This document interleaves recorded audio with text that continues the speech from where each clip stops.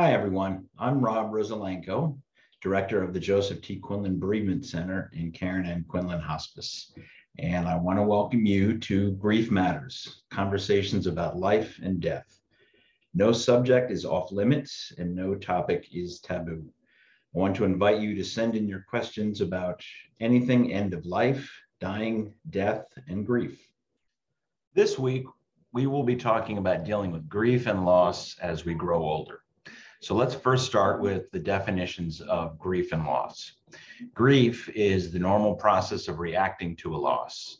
The loss may be physical, such as a death, social, such as a divorce, or occupational, like a job. Loss is defined as the disappearance of something cherished, such as a person, possession, or property. So now let's look at the typical symptoms of grief for pretty much everyone, regardless of age. Grief can affect our behavior, our thoughts, our emotions, and our bodies. More often than not, there's more than one symptom experienced in each category, and often there are symptoms experienced in all categories at the same time. Behavioral, sleeplessness, loss of appetite, crying, nightmares, listlessness, absent-mindedness, social withdrawal, extreme quietness. There's a lot of them. Cognitive, the inability to concentrate, difficulty making decisions, self-destructive thoughts, low self-image, preoccupation, confusion, disbelief. Emotional symptoms, anger, guilt, sadness, depression, helplessness, fear, loneliness, anxiety, and usually many of them at the same time.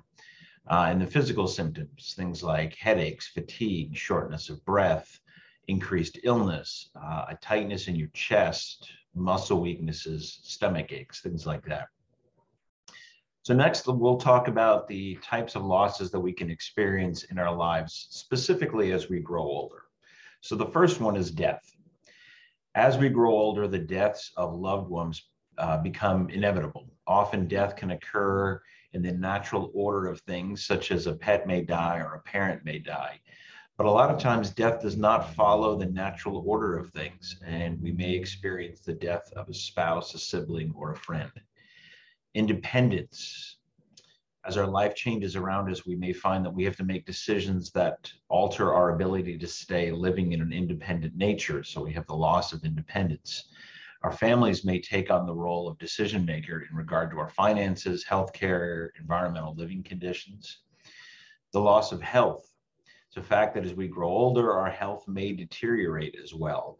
We may begin to have achy joints, arthritis, diabetes, high blood pressure, and we may find that as a result of these health changes, we're no longer able to perform at the level that we used to. The loss of energy. Too many times our energy levels are not as high as they used to be in our younger days. And we find that we often have to take breaks to catch our breath or rest due to fatigue.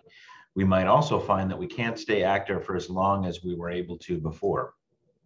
Loss of appearance.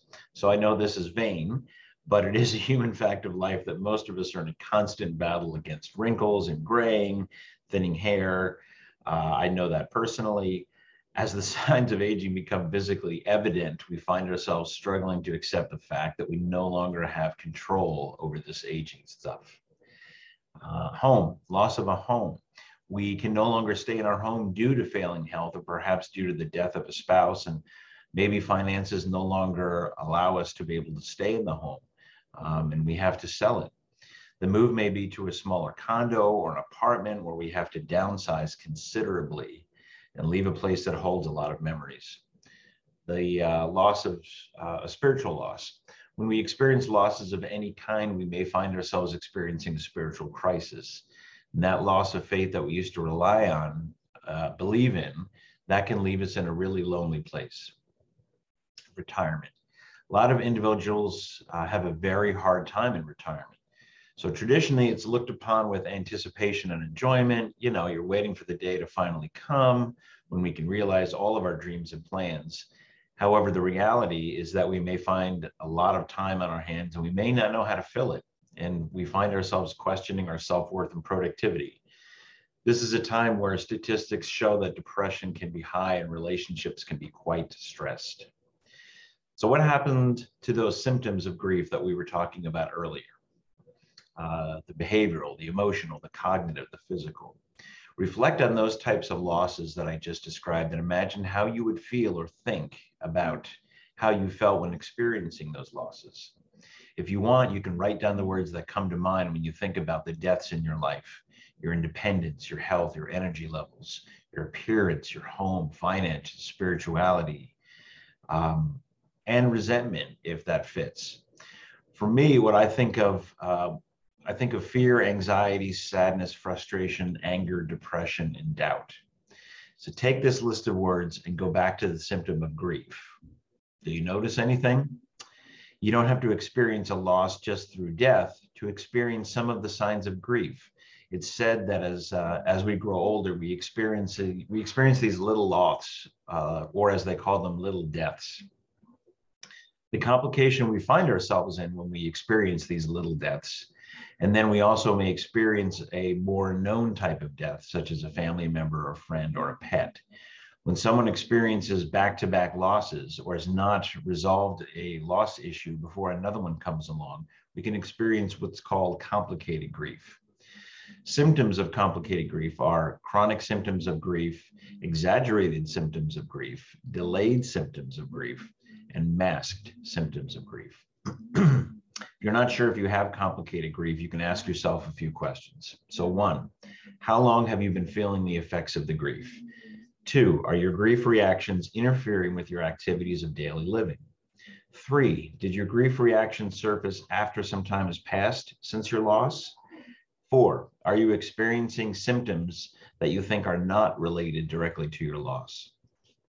There are some other bereavement issues we can face besides complicated grief. When we're forced to face our own mortality. And this can be particularly bothersome as we grow older and more friends begin to die. Often people find themselves with no friends and no social supports, and then begin to wonder why they are still here and what they're supposed to do now. Facing our own mortality can lead to fear, anxiety, and depression. So as we grow older, we also start to question our productivity and basically what our purpose is. This simply means we're not sure how productive we can be anymore, and we wonder, what can we possibly contribute to society at this point? This line of thinking can lead us to devalue ourselves or fear that society devalues us as well. We can have low self-esteem, low self-image, and this too can lead to anxiety, depression, and we may find ourselves withdrawing from the world around us.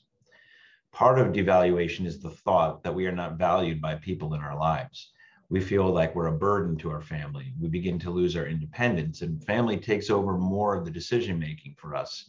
And we feel this feeling of learned helplessness.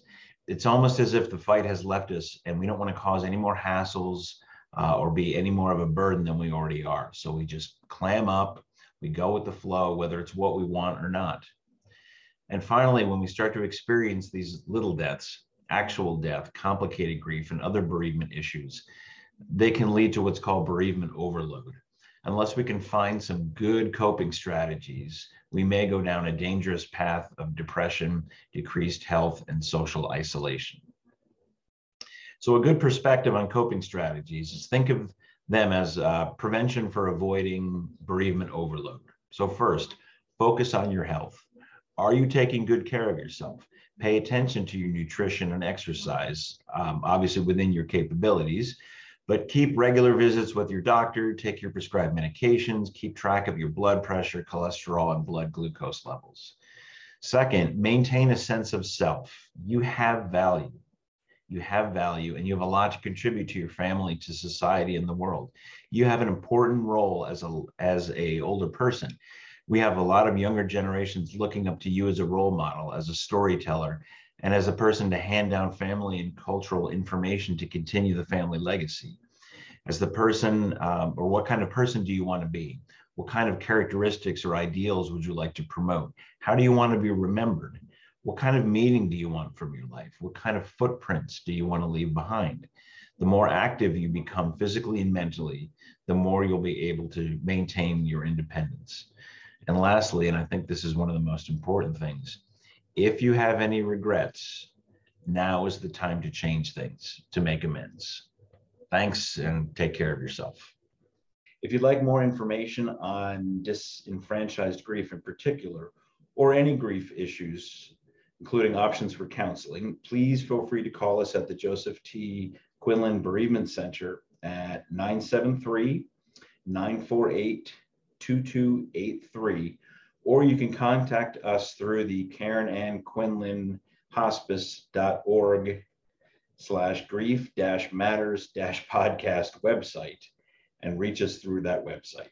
So I look forward to speaking with you again soon. Take care of yourself.